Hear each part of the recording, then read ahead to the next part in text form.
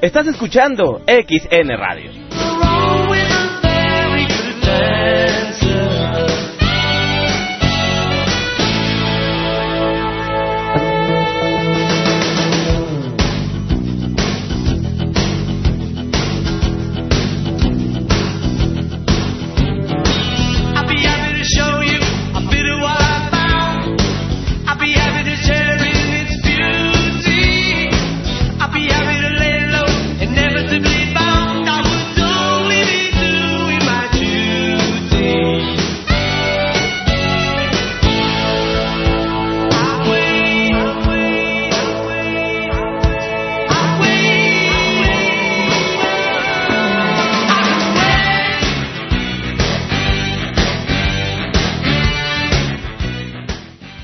Señores, muy buenas noches. Hoy es lunes, el 10/4. El mes es noviembre, el año es el 2013. Yo soy Brisno, el fantasma negro, amo y señor del inframundo, del ciberespacio y de todo lo que resta después del inframundo, del ciberespacio.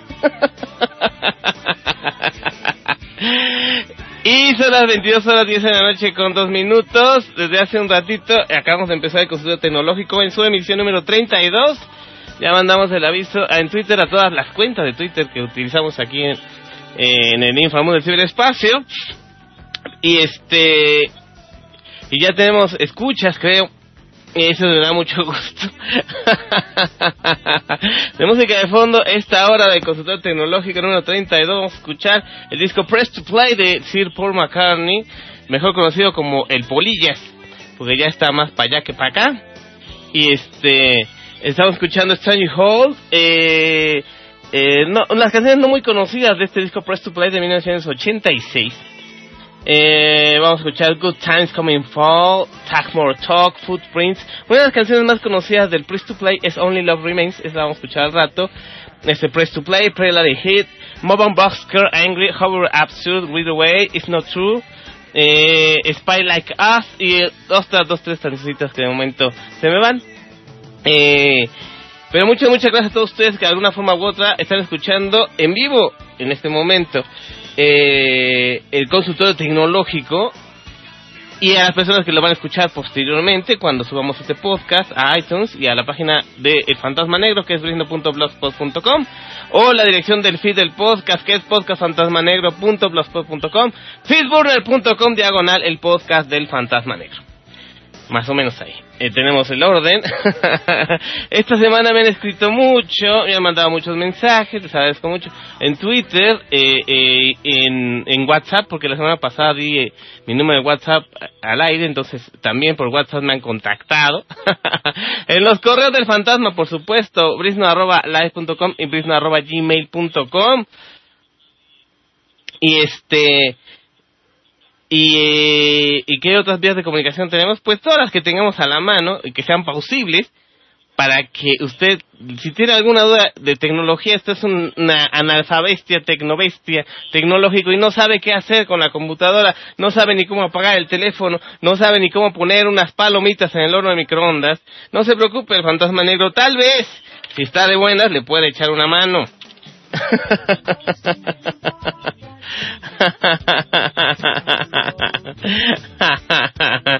Hoy tengo un montón de preguntas en Blogger, brisno.blogspot.com, han escrito demasiado y todos por lo mismo. Entonces no sé si encontrar a un tema que estamos estudiando esta semana acerca de, básicamente, tenía dos temas en el tintero. Ya habíamos hablado de emuladores en algún programa anterior, y les quería dar mi experiencia personal emulando sistemas operativos. En este caso logramos emular un MacOS 10 de plataforma Intel en una máquina virtual. No es tan difícil, solamente hay que tener el equipo adecuado. Porque habíamos hablado de emular un sistema Mac de hace algunos años, y sobre plataformas PPC o el procesador PowerPC, el viejo Motorola que usaba Apple allí todavía a finales de los 90 con los procesadores G3, G4 y C5. Y antes de esos, bueno, el G3 el primero, el PowerPC G3, que fuera una innovación a mediados de los 90 por parte de Apple, eran mejores que los Intel, imagínense. Pues después ya Intel como que se recuperó y ahora Intel es lo único procesador que existe aparte de AMD, pero pues ¿qué le hacemos, verdad? Pero también tenemos el tema, porque me están pregunte, como que fue una ola de preguntas del Asha, de los teléfonos Asha de Nokia. El post ya había bajado mucho, tengo más de año y medio que puse el post del flash del Asha 903, y ahora de unas 3 semanas para acá una oleada de nuevas preguntas de nuevos usuarios. Yo pensé que ya no existían esos equipos o que los habían acabado rompiendo y que antes de intentar el flasheo pues se habían sentado en ellos o se les había caído, pero no, mucha gente tiene este equipo. Y según mis cálculos, por lo menos lo que es Latinoamérica, estoy llegando, no sé, pueden ser, estamos hablando de millones de equipos vendidos, y a mí me ha tocado atender a más de 250,000 de personas que han flasheado, que yo sé, han flasheado con éxito el teléfono gracias al tutorial que publiqué hace año y medio, y que todavía me siguen preguntando del mismo. Es un teléfono muy versátil porque no se acaba, a pesar de que tiene 2 años, el teléfono es de finales de 2011, yo adquirí el mío a principios de 2013 y ya no lo tengo funcionando conmigo. Está funcionando, lo sé, otra persona lo tiene, pero hasta el momento que yo lo dejé, funcionaba perfectamente y perfectamente flasheado, por supuesto. Fue de los primeros que flasheó su Nokia 303, perdón. Y todavía funciona, alabado sea el Señor.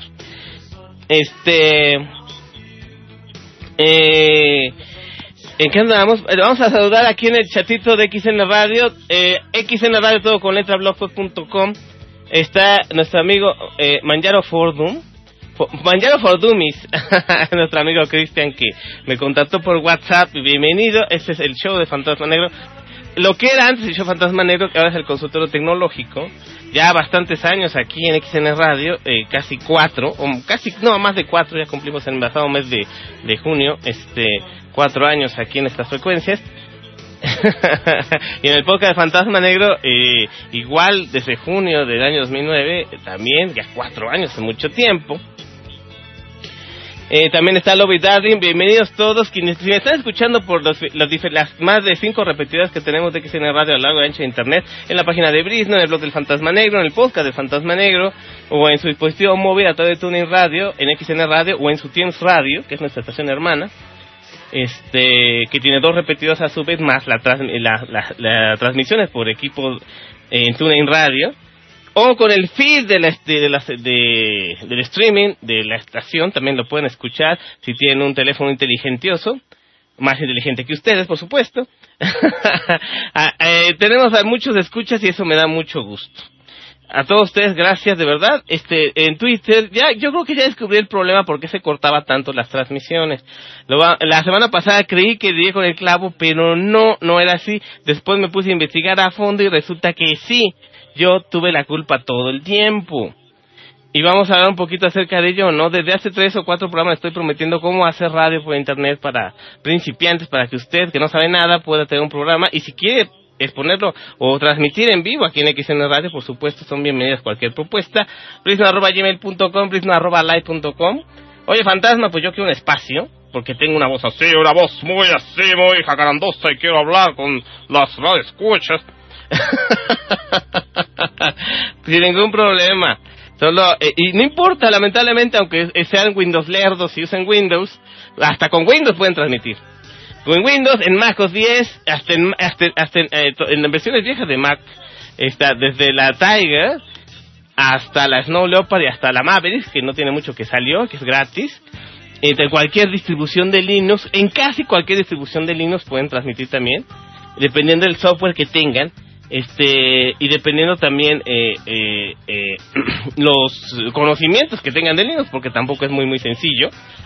Por ejemplo, yo transmito normalmente en la máquina que tenemos aquí en el inframundo del ciberespacio lista para transmitir, la que yo mismo configuré con mis manitas.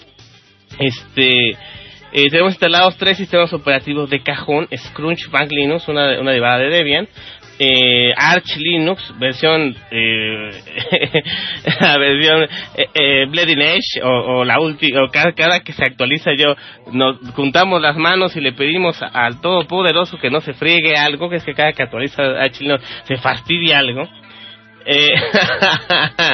Y con lo que estamos transmitiendo en la tercera pantalla en Ubuntu Studio 12.4, que esté instalado el fabuloso programa Internet DJ Console, que también cuesta mucho trabajo configurarlo, pero una vez que se ha configurado, Internet DJ Console es el mejor, es mucho mejor que cualquier babosada de software privativo para transmitir por radio.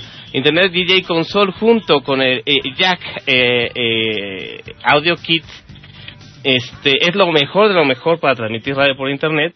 Que déjense de sound broadcast y de más guarangadas. Internet DJ Console. Lo malo es que sí cuesta su trabajito configurarlo, y solamente se puede usar en plataformas de Linux que son derivadas de Debian o en Debian mismo.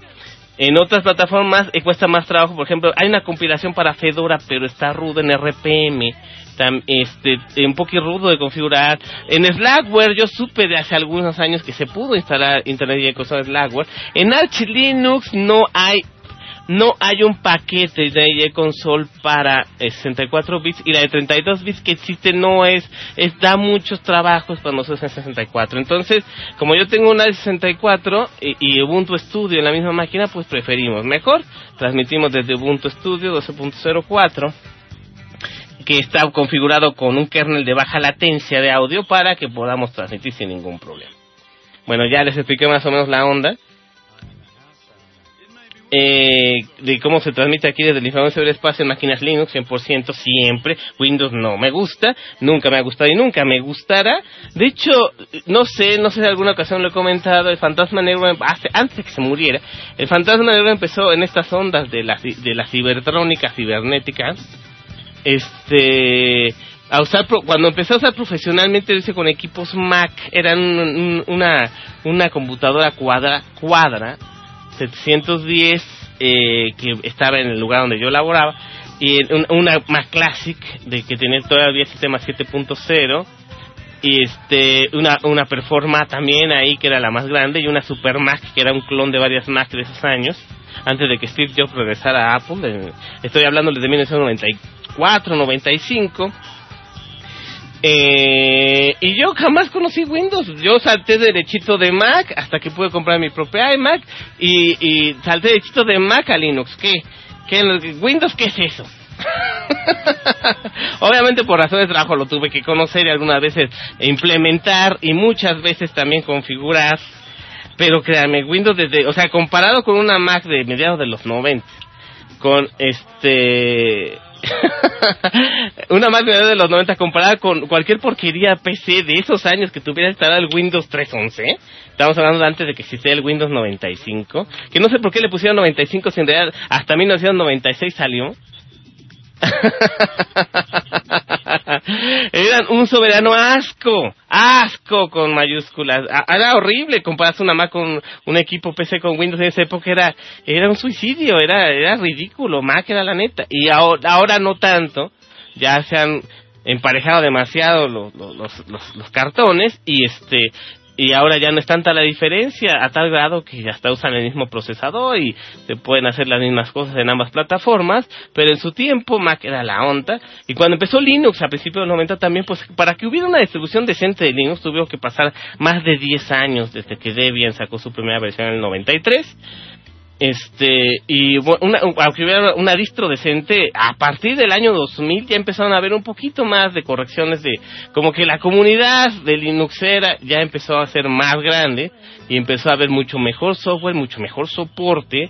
Las máquinas dejaron de ser tan caras y también empezaron a ser más accesibles, y mientras más accesible es un equipo y la red, obviamente internet, que sea accesible para mucha gente, obviamente la calidad de software y la calidad de servicios que ofrece cualquier distro basada en GNU Linux mejoran muchísimo, y con muchas mejores prestaciones para el usuario promedio.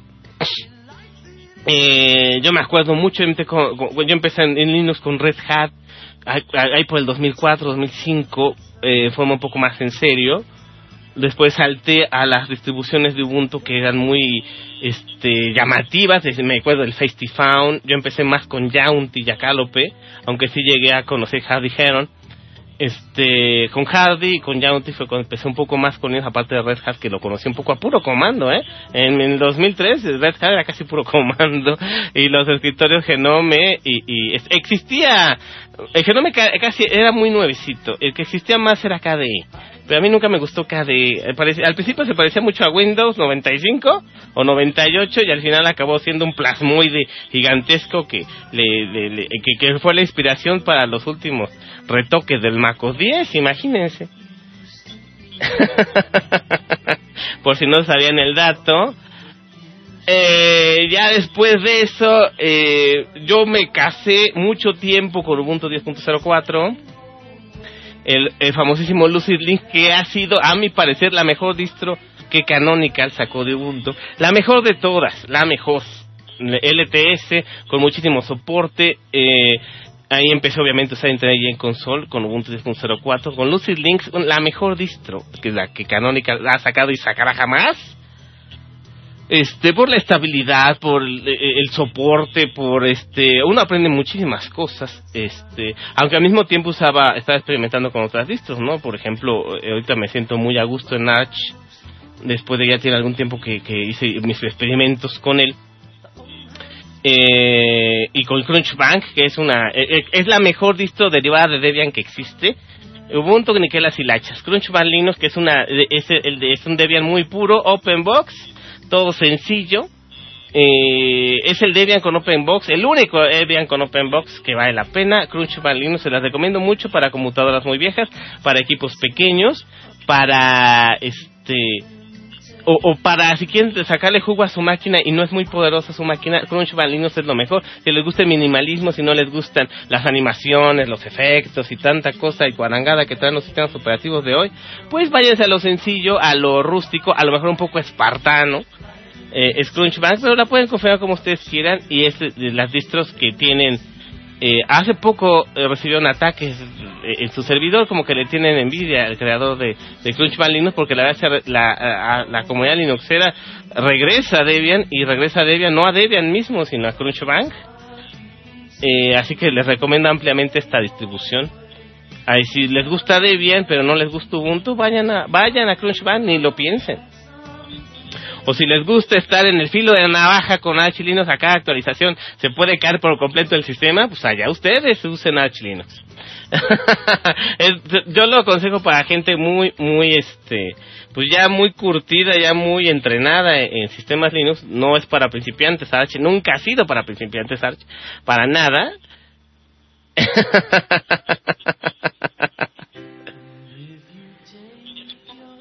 Déjenme algo porque no me oigo nada. Sistemas Linux no es para principiantes Arch, nunca ha sido para principiantes Arch, para nada.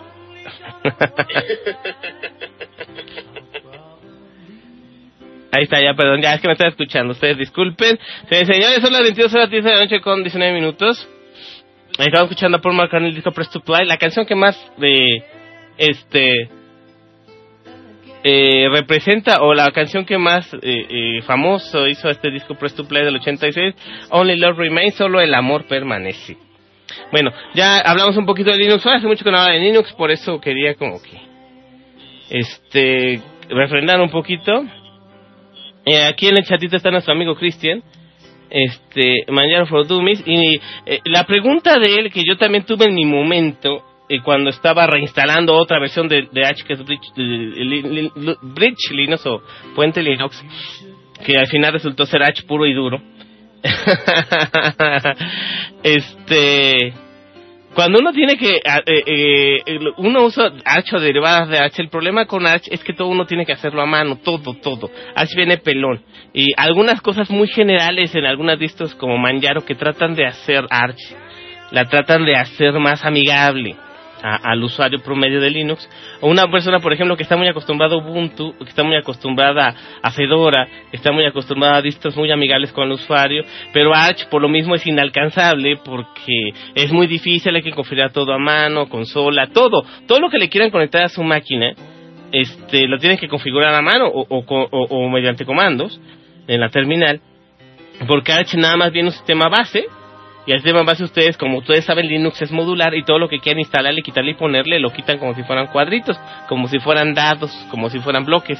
No me gusta esto, lo quito, lo pongo, y el Linux como base de sistema permanece inalterado, el kernel de Linux permanece inalterado, y Arch es muy bueno en eso, es un kernel que siempre está actualizado, que siempre está a la última, las mejores versiones y las más nuevas versiones de casi todo el software libre están en los repositorios de Arch. Hay muy buenas wikis explicando, pero lo malo es que dependiendo de la máquina que tengamos, tal vez sea difícil configurar cualquier cosa que le conectemos. Por ejemplo, una impresora.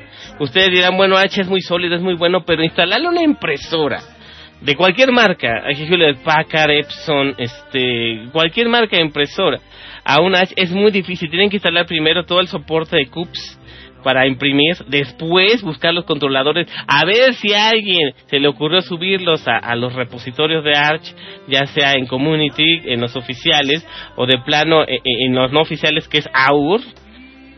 Si a alguien de pura suerte se le ocurrió transformar el binario de controladores, o si la compañía hizo controladores binarios que puedan ser pasados a archivos TAR de Linux, y si a nadie se le ocurrió, pues ustedes se quedan sin soporte para su periférico, y por más que les guste Arch, y van a tener que instalar otro sistema operativo para poder utilizar su periférico.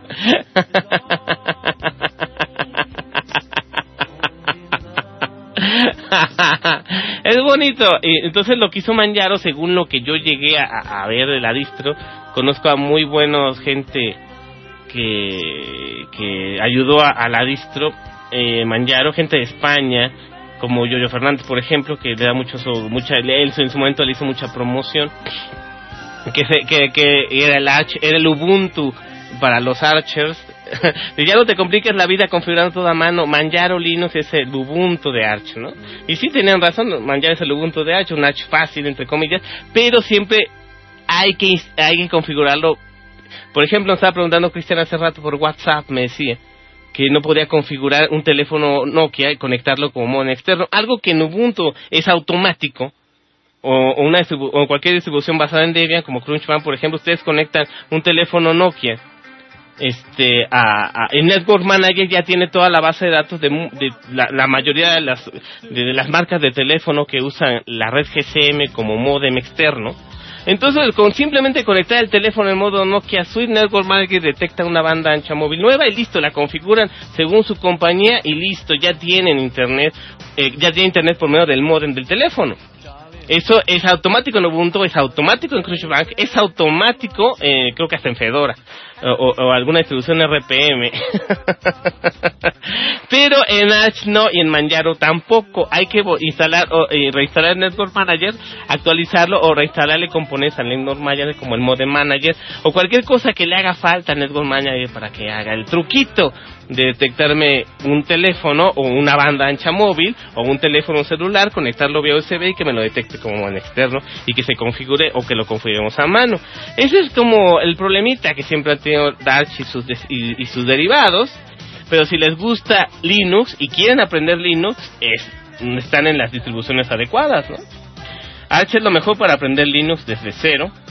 Y Manjaro pues les acerca un poquito Arch a los novatos, ¿no? Y también eso es de agradecerse. Aparte porque es muy noble la distro, se puede instalar en máquinas muy viejas, igual que Crunchband, y uno puede aprender sobre la marcha a configurar sus cosas, ¿no? Eso yo pienso que lo importante de Linux no es que sea masivo, que lo conozca mucha gente. Yo más pienso que lo interesante de Linux es el aprendizaje que le da a las personas que nos gusta esto. El aprendizaje, ¿cómo se dice? El ciclo de enseñanza-aprendizaje que les da a todos los las personas que se interesan en aprender de computación de verdad, no estupideces de que los mandan a una escuelita ridícula de TV Azteca que aprendan a usar el Office de Windows de Microsoft, no, esas no es computación, esas son estupideces. ¿Cómo es posible que en las escuelas de computación, entre comillas, lo único que les enseñan es usar el Word y el Excel cuando muy bien les va? Esa no es computación, es aprender a usar un estúpido programa de ofimática que aparte es horrible, que es el Office. Guácara, yo no sé por qué se enamoraron del Office, Ay, que el Office es muy bueno. Sí, depende de donde trabajen, pero lo que pasa es que están condicionados a usar software privativo. No porque sea necesario, o están acostumbrados a usar mucho los truquitos del Excel y la fregada, y por eso no pueden hacer otra cosa, son unas bestias inútiles que no saben otra cosa más que usar Office. Porque mucha gente que estudia computación, o inclusive hasta ingenieros en sistemas, créanme lo que les estoy diciendo, no saben programar, o programan en la porquería de Microsoft que es Visual Basic, programan en estupideces de Microsoft, no saben qué es Python, no saben qué es C++, no saben nada de programación, son unos palurdos, Windows lerdos, buenos para nada. Eso es lo que son. Entonces no confíen, si alguien dice, soy ingeniero en sistemas, diciendo, pues nomás sabes Windows, ¿verdad? Y si se callan el hocico, pues no saben nada, así de fácil.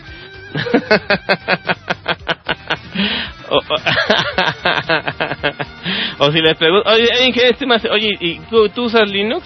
¿Y eso con qué se come? Estaba leyendo hace tiempo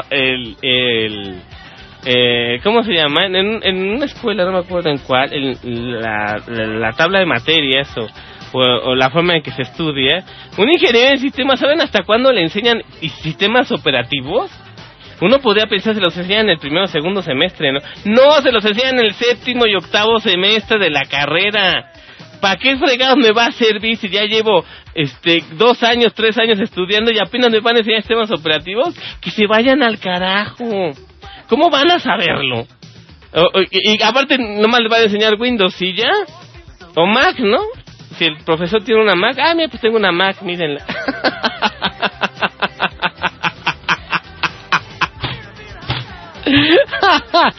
Bueno, en fin, ya no hagamos coraje, señores. No sé si que dejamos pendiente. Si tienen interés, les digo, necesitaré yo todo un programa para extenderme cómo hacer un programa radio y transmitir en vivo por internet. Lo dejamos como un especial. En esta ocasión vamos a leer todo lo que se ha acumulado de preguntas, porque si no vuelco las preguntas que llegan al Fantasma en el programa, pues nunca las vamos a volcar. Primero tenemos que agradecer a las personas que nos han escrito aquí a los correos del Fantasma. En brisno@live.com nos escribió Sergio Campos, que también me contactó en Twitter. Él quiere flashear su Nokia H303, pero no tiene ni la menor idea. Y le da problemas y le da miedo. Ya más o menos le expliqué, él no puede instalar el Phoenix en Windows, no me extraña, pero le dio miedo y la verdad lo quería hacer como un experimento. Y dije, no te arriesgues tu teléfono, no arriesgues tu computadora, mejor dáselo a alguien que sepa más que tú. Tampoco es cosa de que se arriesguen, ¿verdad? Karina Sánchez también nos escribió a Live, nos preguntaba, el problema que tenía ella es que ya la vieja aplicación de correo de Nokia que estaba en el viejo sistema operativo del Nokia H303, que es la versión 1487, Nokia no va a actualizarla, es la que se quedó, pero no va a actualizar su app de correos, y su app de correos ya no puede entrar a Hotmail desde hace 2 meses.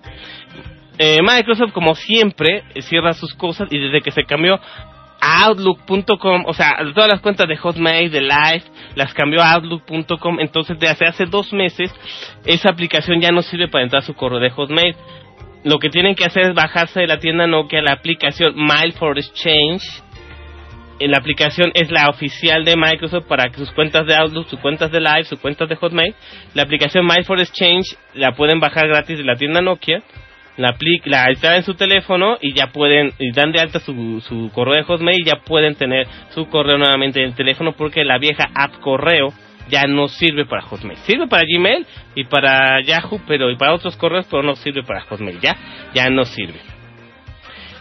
Luis Agüero nos pidió el firmware de un Nokia, del C202, ya se lo mandamos, pero creo que no le sirvió, o no sabe hacerlo, como que no escribe muy claro. Luis Agüero creo que es de Paraguay, no le entendí mucho cómo me escribió, pero yo le mandé el firmware.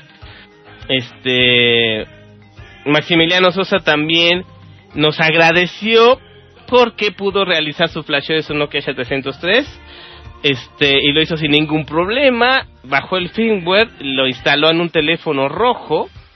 Nokia H303 le quedó muy bien y nos dice, gracias por la ayuda, sos un genio. ¡Sos un genio, pibe! Y dije, de nada.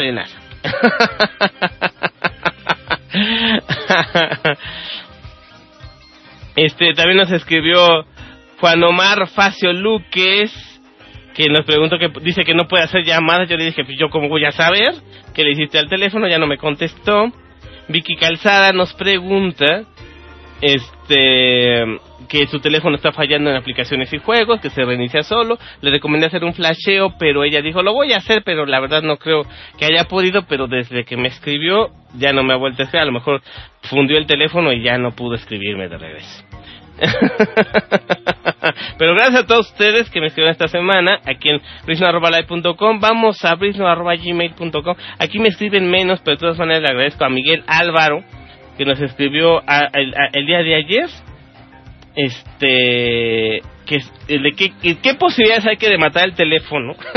Pues la verdad muy pocas. Le dije, ¿sirve para Argentina el flasheo? Claro que sí, sirve para cualquier país de Latinoamérica. No tiene nada que ver con su compañía telefónica que ustedes reinstalen. El flasheo es reinstalar, formatear desde cero al teléfono y reinstalar el sistema operativo firmware. La SIM, su tarjeta SIM de teléfono, es la que tiene el número de teléfono, la que se conecta a la línea del teléfono a su red telefónica. El sistema operativo no tiene que ver con su compañía. La que tiene que ver con su compañía es su tarjeta SIM. Así que ustedes pueden flashear el teléfono las veces que quieran o que necesiten, y siempre que le pongan la SIM de su compañía, siempre va a agarrar la red correcta. Eso era su duda, ya se la contestamos. ¿Quién más? Creo que nada más era él. Aquí en Gmail no me escriben mucho. Me escriben más al blogger. Y vamos al blogger en este preciso instante, señores.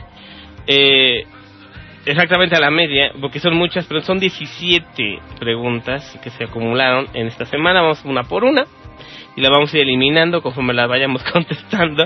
Es una Corala, Enríquez Guzmán, el 15 de octubre.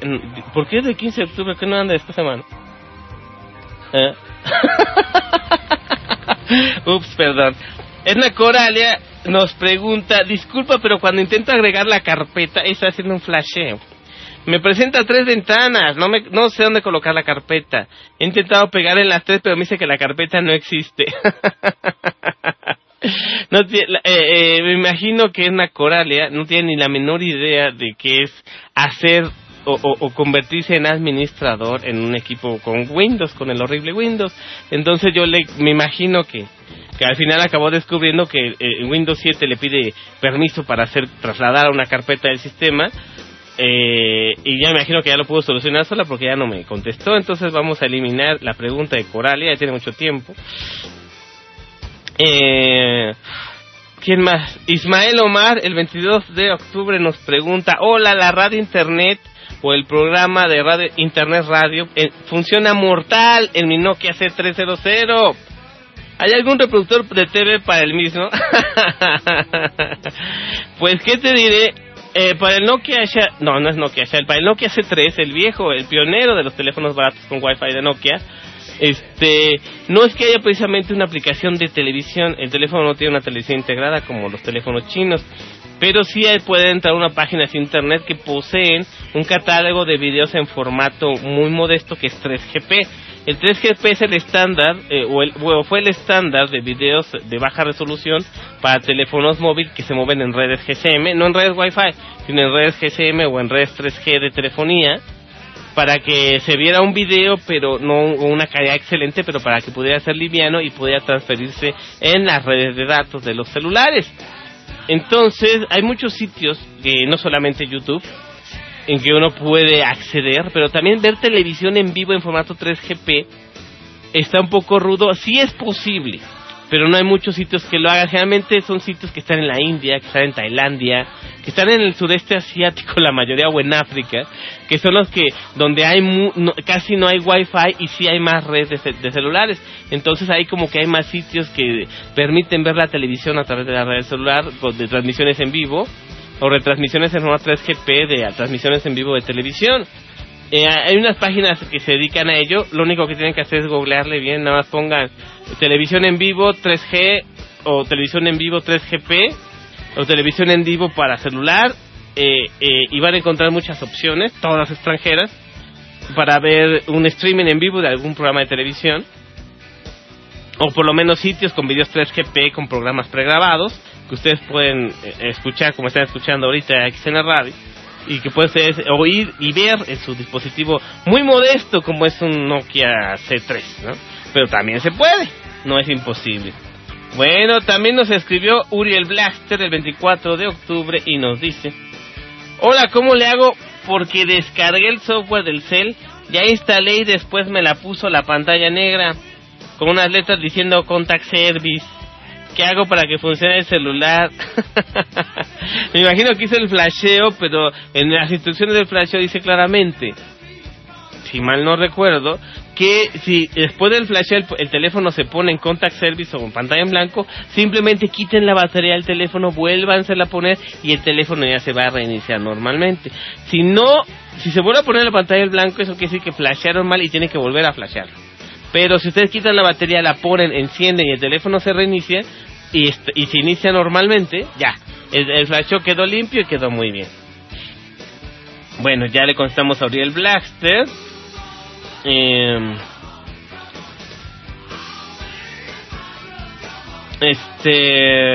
Nos escribió Mauricio Manzaba el 24 de octubre y nos pregunta: mi estimado Fantasma, te comento que la actualización me fue bien con el Nokia de mi esposa, pero con el mío nada que ver.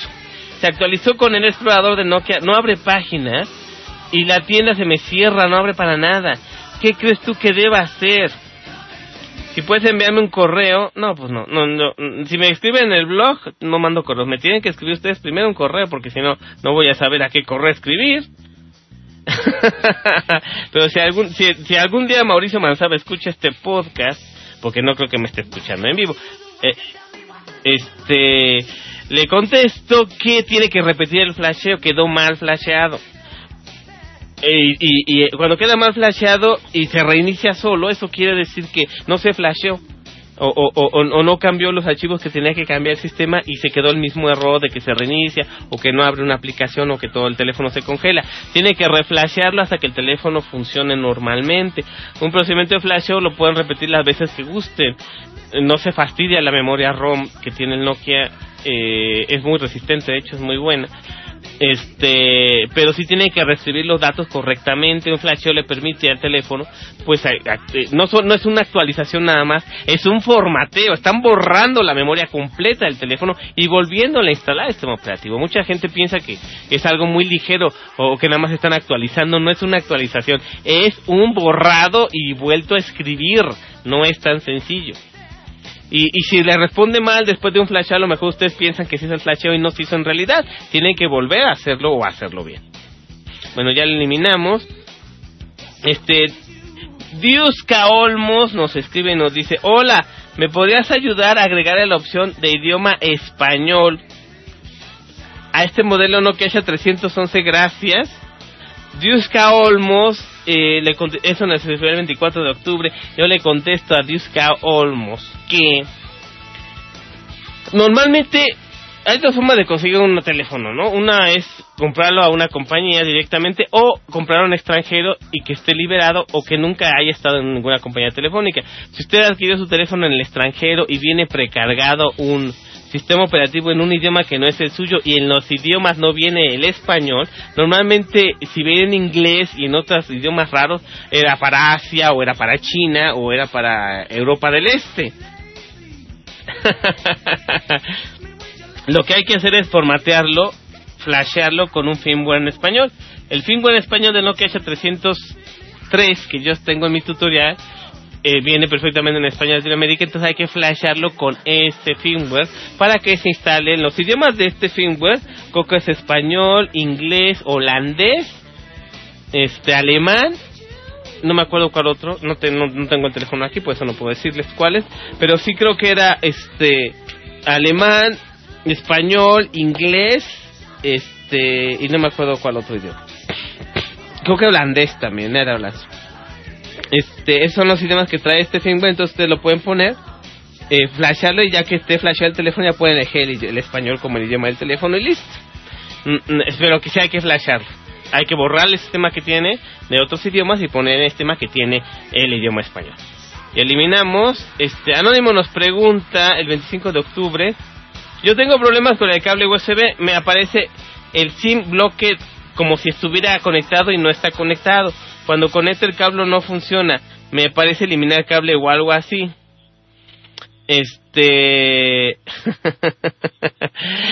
Hay una problemita. A 2-3 personas me han escrito y me dijeron lo mismo, de que el teléfono dice que hay un cable conectado, pero no lo está. Una persona resolvió su problema limpiando la terminalita del USB que está en la parte superior del teléfono con un limpiador de contactos. Ustedes pueden intentarlo, no vayan a romper la patita USB porque se frega el puerto, van a tener que comprar otro puerto nuevo. Con algo muy delicadamente limpien con alcohol, un algodoncito, con alcohol, con un palillito, algo que quepa ahí, limpien las terminales de las patitas USB. A veces les puede caer algo, a veces pueden empezarse a oxidar, a veces pueden tener algún problema, tienen algún mal contacto y el teléfono piensa que está conectado el cable cuando en realidad no lo está, como es el caso. O a veces sí puede estar físicamente roto la patita y hace un cortocircuito en las terminales metálicas de la patita del USB del teléfono, y lamentablemente el teléfono está roto y se rompió la terminal y no hay nada que hacer al respecto. Cambiarle el puerto USB a un Nokia sale más caro que comprar uno nuevo, porque no hay refacciones. Entonces, pues preferiblemente pues dejarlo como está, sin USB, aunque sí pierde mucho el teléfono si no le pueden conectar sus datos o transferir su música, ¿no? O por ese medio, puede hacerlo por Bluetooth, pero no es lo mismo y es un poco más tardado. Entonces traten eso. Si tienen el problema de que les dice el teléfono que el cable USB está conectado, o desconecte el cable USB y es un cable fantasma porque ustedes no lo ven, limpien las terminales, limpien con un algodoncito la terminal del USB arriba, que no quede polvo. La pelusa transmite electricidad, y más cuando está húmeda, por ejemplo. Pelusa, polvo, o puede haberle caído algún polvito metálico. Vayan ustedes a saber qué le cayó ahí y hace un falso contacto. Limpien bien la terminal y van a ver que ya dejan de tener ese problema. Anónimo nos escribe el 25 de octubre y nos pregunta: no me dio, ¿cómo hago?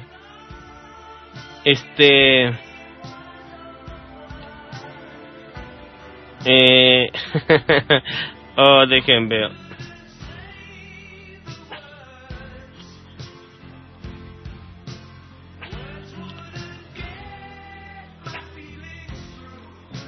Ya me perdí.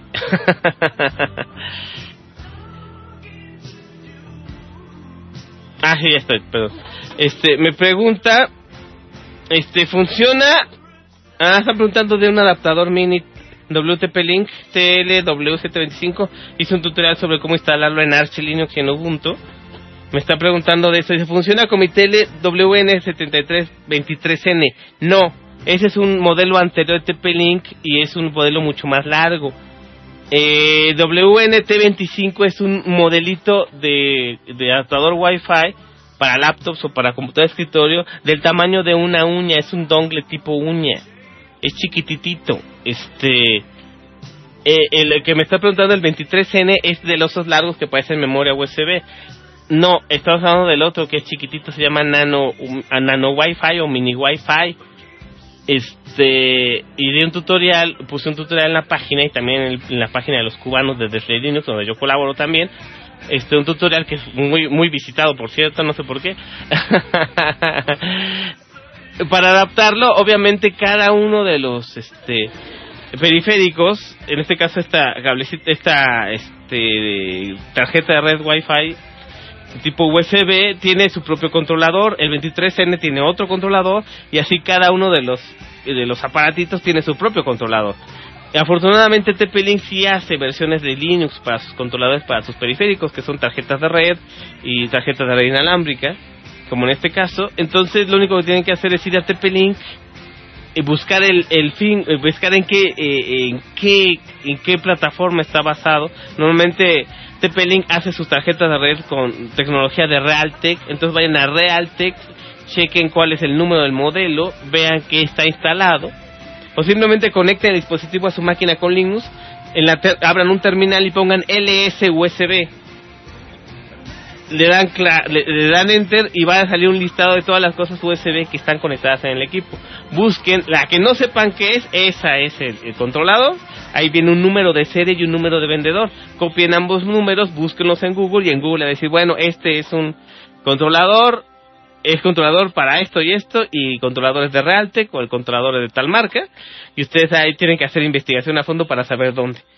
Por eso, para que ustedes no hicieran todo eso, yo hice el tutorial de ese controladorcito. Me di la tarea de investigar cuál era el controlador de Realtek para tarjetita de red, hice el tutorial, lo instalé en Arch, lo instalé en Ubuntu y di los pasos. Afortunadamente se compilaron, ya se habían compilado tanto en AUR como en los repositorios de Ubuntu, ya estaban compilados. Los controladores lo único que hacía era bajarlos, instalarlos y listo, ya tenían red inalámbrica con este controlador en específico, pero obviamente no sirve para otro modelo, sirve para el 25N, no para el 23N. Eso nos preguntó Andrés Felipe Rubio Rojas. Anónimo Ríos B, Anderson Ríos B, perdón, nos pregunta, no me aparece el código en cambiar product code para actualizar el Nokia 311, pues no sé por qué no le aparece. Si hizo todos los pasos del tutorial, conectas el teléfono, inicias el programa, le dices que lea el teléfono, y al leer el teléfono el programa NSS Pro lee perfectamente cuál es el product code del teléfono. Si no lo lee, o el cable está mal o algo hizo mal. Entonces no hay otra explicación. El código no me aparece, ayúdeme, me llenó de spam aquí. Ya le contesté, así que vamos a borrar todo su spam.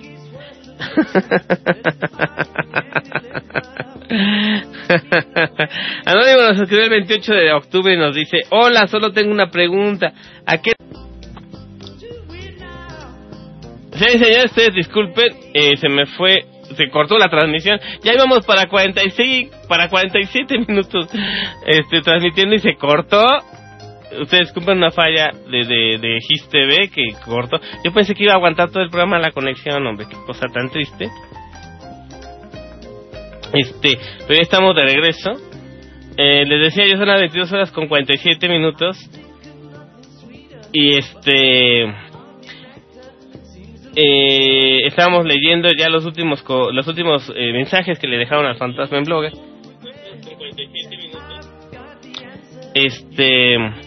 Anónimo nos escribió el 28 de octubre y nos pregunta: hola, solo tengo una pregunta. ¿A qué te referís con argentino? Con presionar ligeramente, o sea, ¿por cuánto tiempo debo presionar? Está haciendo un flasheo y presionar ligeramente. No entiendo. Lo que no entiende el Fantasma Negro es que como no tienen el concepto básico de la definición de una palabra. Si yo les digo, ligero, ¿qué se imaginan cuando es ligero? Pues algo que no pesa, ¿no? Algo que no es muy duro, algo que no es muy pesado, algo que es livianito, algo que es como la brisa, como una espuma, algo que no pesa, ¿no? Bueno, si usted les digo apachurrar ligeramente un botón, obviamente no lo van a apachurrar con todo el puño, o lo van a dejar apachurrado todo el día, con mucha fuerza. No, ligeramente es picarlo y soltarlo, ya.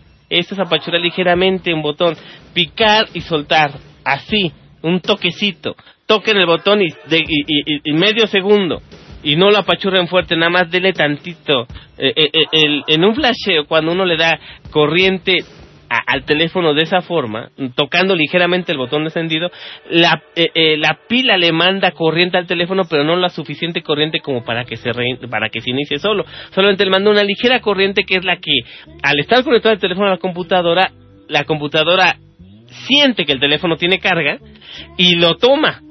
En este caso el programa Phoenix toma el teléfono con ese poquito corriente que ustedes le mandan al apachurar ligeramente el botón de encendido. Con ese ligero toque de corriente eléctrica, el teléfono le manda una señal a Phoenix. Phoenix agarra el teléfono y no lo inicia, entra en modo flash o entra en modo espera. Ese teléfono ya está listo para que Phoenix lo borre y lo vuelva a borrar o lo vuelva a instalar el sistema operativo. Para eso sirve tocar ligeramente. Ligeramente es nada más un toque. No sé cómo explicarlo mejor. ¿A qué te refieres por cuánto tiempo? Si te digo ligeramente tócalo por 5 minutos, pues eso no es ligeramente, es estar 5 minutos con el dedo ahí apachurrado. No, ligeramente es darle un toque, sin dejar que se encienda por completo. Simple un toquecito al botón de encendido. Nada más. Bueno, eliminamos. Daniel Rodríguez nos escribe el 30 de octubre y nos pregunta: he leído tu tutorial, pie de la letra, he realizado todo el procedimiento, me aparece lo siguiente. Y me pone 20 veces waiting for communication response, y el conté en segundos de que el teléfono Phoenix no se puede comunicar con el teléfono después del flasheo. Eso es algo que les pasa muy seguido, se llama flasheos a medias o a medio terminar. Normalmente es porque movieron el cable USB o el teléfono no tiene un buen contacto con la computadora. Si el teléfono les dice que están esperando a que el teléfono responda y no responde, pueden quitarle y ponerle la pila otra vez, pueden apachurar otra vez el botón de encender el teléfono, poquito, ligeramente, o pueden volverlo a flashear, no importa. El chiste es que el teléfono se tiene que comunicar con Phoenix. Si está que el contra de que está esperando, lo normal es que espere menos de 12 segundos. Si espera más de 25 segundos, el teléfono no se está comunicando con Phoenix y tienen que volver a hacer el flasheo otra vez. Eso no es muy común, llega a pasar en equipos viejos o cuando el cable está en mal estado o cuando la computadora tiene instalada mucha porquería. Entonces, digamos que no es muy común, pero si llega a pasar, repitan el procedimiento, no le pasa nada al teléfono. O háganlo en otra computadora que no tenga tanta porquería instalada.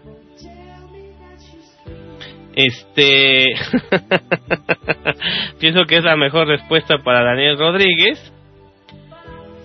José Márquez nos escribió el 30 de octubre y nos pregunta: suena bien, ¿será que me puedes ayudar con mi Nokia 303? Cada vez que quiero entrar a internet, me aparece aplicaciones en conflicto, con M, no con N. Y no sé qué hace. Si tienes una respuesta, ¿será que me puedes escribir? No te puedes escribir, escríbeme tú primero. Por favor, te lo agradecería. Si José Márquez está escuchando este programa o lo está escuchando en el podcast, le digo que bien claro pongo en mi página en Blogger, no voy a contestar. Si no me escriben directo a brisno@gmail.com o a brisno@live.com, no voy a contestar ni voy a publicar en mi blog todos estos pedimentos de que escriban a mi correo. Ustedes son los que están pidiendo ayuda, ¿no? A ustedes les interesa, ¿no? El correo está libre, ahí no está escondido. Escriban al correo ustedes y yo ya sabré si les importa o no. A mí, la verdad, yo les puedo echar la mano, pero no voy a andarles rogando a que ustedes me sigan en Twitter o decir, oye, me pediste ayuda, ya te escribí. No, ustedes escríbanme a mi correo. Yo no voy a escribir a su correo de ustedes, no tengo tiempo para eso. Ahora resulta, si les importa, escríbanme a mí, no yo a ustedes. A mí no me importa si su teléfono está bien o mal. Les importa a ustedes, pues ustedes échenle ganas, ¿no? Digo, imagínense si todas las peticiones, escríbeme por favor para que me des, óyeme, tú no pides ayuda exigiendo que los demás te hagan lo que tú quieres, no, tú pides ayuda acercándote lo más que puedas. A tratar de solucionar tu problema. Ahora quieren que yo vaya a su casa. Oye, ven a mi casa y arréglame el teléfono, ¿no? Y saca al perro y lava los trastes, ¿no? ¡No! No sean fodongos, boludos, bolonios. Jaole Herrera nos escribe el 2 de noviembre y nos pregunta: yo tengo un problema con mi Nokia 303 y es que cuando lo uso se escucha un pequeño zumbido, que dicho sonido no viene de la bocina, y cuando lo dejo de usar con la luz apagada el sonido para y ya no se escucha. Se escucha en las llamadas o cuando estoy en un lugar muy silencioso. No sé si es normal, porque en lo personal nunca me había pasado algo así. Espero una solución a mi problema. Pues Harold Herrera, que un teléfono zumbe y no está en modo de vibración, creo que nunca ha sido bueno. Tal vez se quedó trabado el vibrador, fíjate, o te hay un falso contacto en el vibrador. Ya es bronca de hardware. Habría que abrir el teléfono y ver dónde está haciendo un contacto que haga que el vibrador se active. El zumbido, o si es un zumbido, por ejemplo, que no viene por otra cosa más que del motorcito de vibración. A lo mejor está mal calibrado, a lo mejor tiene un falso contacto. Y que no viene de la bocina, pues no. ¿Qué otra cosa hace ruido en un Nokia aparte de la bocina? Pues el zumbador, el motorcito que hace que el teléfono vibre. Y a lo mejor está trabajando a muy baja frecuencia, a bajo voltaje. Hay un corto ahí, hacen que se ligeramente dé vueltas y produzca ese zumbido, que no es una vibración sino un zumbido, a lo mejor algo molesto. Habría que llevar el teléfono a que lo reparen. Yo no veo otra situación. No es nada de software. Fíjense que todo se soluciona con un flasheo, no, pues no. Tiré el teléfono, se me rompió la pantalla y zumba y con un flasheo se me arregla. Aunque la pantalla esté cuarteada, pues no, claro que no, es un problema físico. Hay que llevar directamente el teléfono a un técnico, a alguien que sepa de teléfonos y que no sea muy idiota y que lo revise y lo repare. Si es que se pueden sustituir las piezas, por supuesto, que casi siempre se puede hacer. Los Asha comparten su tarjeta lógica y sus componentes comparten muchas refacciones con su misma familia, ¿no? El H300, el 302, el 303, la línea del 306, el 307, el 308, el 311, el 310. Entonces comparten muchas refacciones entre ellos, son parecidos y comparten, no todos, porque unos son táctiles, otros, el 303 es el único que es mitad táctil y mitad teclado QWERTY, y los otros Asha pues son todos QWERTY, ¿no? Pero comparten como el mismo el mismo motor de vibración, comparten la cámara, 3.2 megapíxeles todos, o la gran mayoría, comparten piezas, entonces es muy posible que aún lo puedan reparar. Si tienes problema de que el motor de vibración está mal calibrado o tiene un corto y hace un zumbido molesto, para que lo cambien o para que le arreglen la placa lógica o lo vuelvan a soldar a la placa lógica. Bueno, pues con esto acabamos las preguntas al fantasma, señores.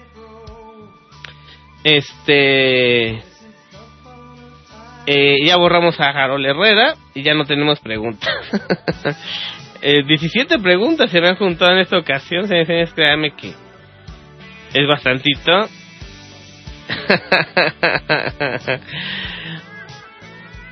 Y tenemos, son las 22 horas 10 de la noche con 56 minutos. Hace rato se cortó la transmisión, ustedes disculpen. Pensé que no se iba a cortar hoy, pensé que había dado con el clavo, pero en realidad no. Si tienen alguna duda o pregunta, pueden, obviamente, como lo han hecho siempre, yo veo cómo les contesto, pero sinceramente no me pongan su dirección de correo electrónico en los mensajes de blogger. Los leo aquí en el programa, pero no voy a no les voy a mandar un correo, les doy una respuesta aquí en el programa. Si ustedes realmente quieren que les escriba un correo, escríbanme a mi correo ustedes, prisma@live.com, prisma@gmail.com, y ahí es más fácil, digamos, mantener una conversación vía correo electrónico de que, óyeme, pues, por favor, escríbeme a mi correo. No, tú escribe al mío, no te cuesta trabajo, ahí está escrito el correo en el blog, ahí está, no está escondido. Pero lo que pasa con eso es que nunca leen. Uno de los vicios que tienen todos ustedes cuando leen, por ejemplo, unas instrucciones, un tutorial en internet, es que no lo leen todo, nada más leen lo que les interesa, y lo que les interesa es que se pueda arreglar su porquería o la bronca que traigan. Entonces nada más leen los puros comentarios. Es el vicio de mucho internauta baboso. Solo leen los puros comentarios, y si los comentarios dicen, sí sirve, no sirve, lo traen, creo que de YouTube lo traen. Ponen un video y ven a ver cuántas pulgadas arriba tiene el video, cuántas pulgadas abajo, o cuántos comentarios positivos o cuántos negativos, y de ahí se basan para dar un criterio. Entonces, en lugar de ver el video o leer todo el artículo, no, nada más leen los puros comentarios. No, entre los puros comentarios una bola de subnormales idiotas, casi siempre niños de 13 o 14 años o cuarentones que nunca maduraron, que dan su opinión estúpida sobre cualquier cosa sin pensar. Y ustedes confían más en unas opiniones idiotas hechas al aventón que de la misma persona que realizó el video o de la misma persona que realizó el tutorial, ¿no? No sirve, sí sirve, o ¿qué te importa? O mentadas de madre o cosas que pongan ahí en los comentarios. Entonces confían mucho en eso y no leen el tutorial. Entonces dicen, ¡ay! A muchos sí les sirvió. Porque afortunadamente en los posts de mi blog la mayoría son comentarios positivos de que si funcionan los métodos. Entonces se les hace fácil, escríbeme, ayúdame. En el blog está escrito expresamente en cada post, no voy a contestar de aquí, si les surge, escríbame al correo. Pero como no leen nunca el tutorial, nunca se enteran que dice que me tienen que escribir al correo, que la dirección del correo está ahí a la vista.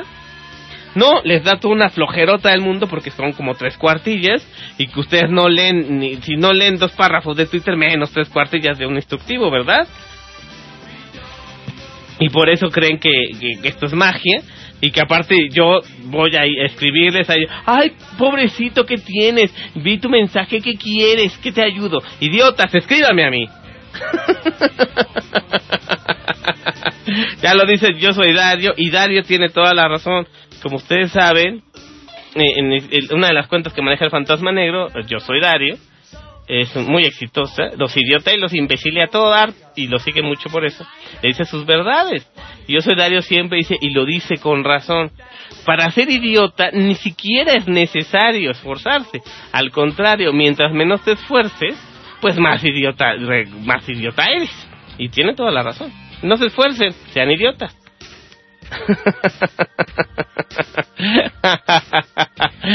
Sigan al Fantasma Negro en Twitter, @Brisno, por supuesto, @Yo Soy Dario, @Neto Cedillo, cuando el doctor Neto quiere darles un consejo, @Miguel de la Madrid,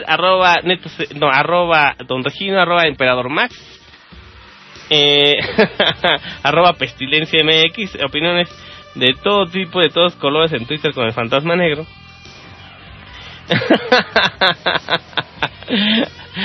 Muy idiotizante, @Sotiens Radio, @Apple Playa también, que es nuestra nueva cuenta en Twitter, porque en algún momento dado vamos a dar soporte técnico a alguna ciudad del sur de la República Mexicana. Entonces próximamente, espero que en el transcurso de finales de este mes ya podamos inaugurar en algún lugar de Quintana Roo una sucursal del inframundo del ciberespacio, donde podrán llevar sus teléfonos y sus computadoras a reparar. Yo los tendré al tanto de ello. Yo soy Brisno, el Fantasma Negro, señores, amo y señor del inframundo del ciberespacio. Usted acaba de escuchar el Consultorio Tecnológico número 32, y usted no me escribió jamás a Twitter, @Brisno, para interactuar. Estuve aquí en el chatito en su amigo Christian, My Life for Hours, que tiene instalado Manjaro Linux en su computadora y que posee un cibercafé, si mal no recuerdo que me comentó. Ponle, para que veas lo que es canela, tú ponle el Linux a todas las computadoras del cibercafé y vas a ver lo que es canela. No, pero todos los Windows lerdos van a exigir su Office, van a exigir su Ares y sus demás porquerías, y nomás no vas a tener gente. Así son los Windows lerdos, son viciosos de su basura. Pero en fin, uno hace lo que puede. Debería instalar el Linux, y que si hay un cibercafé de puro Linux, mis respetos, creo que cosa que no existe ni existirá nunca jamás. Muchas gracias a todos ustedes que me escucharon. Como saben, un poquito antes de medianoche, este podcast, este episodio 31 del Consultorio Tecnológico, va a estar ya en iTunes. Búsquenme en iTunes como Brisno el Fantasma Negro, o el podcast del Fantasma Negro en iTunes. Pueden escuchar este podcast también en el reproductor de brisno.blogspot.com, o bajarlo directamente en su celular desde podcastfantasmanegro.blogspot.com. Ustedes tienen un equipo Mac y tienen mucha lana, pues bájenme en iTunes. Con iTunes pueden suscribirse al podcast de Fantasma Negro en iTunes y bajar todos los episodios que tenemos almacenados en mi cuenta, en el feed de Feedburner. Bájense todos los episodios de mis programas que tengo grabados. Con mucho gusto ahí están para que los escuchen. Gracias, muchas gracias de verdad a todos ustedes. Y como les digo, cada lunes desde hace mucho tiempo ya. Gracias de verdad. Hasta el próximo lunes.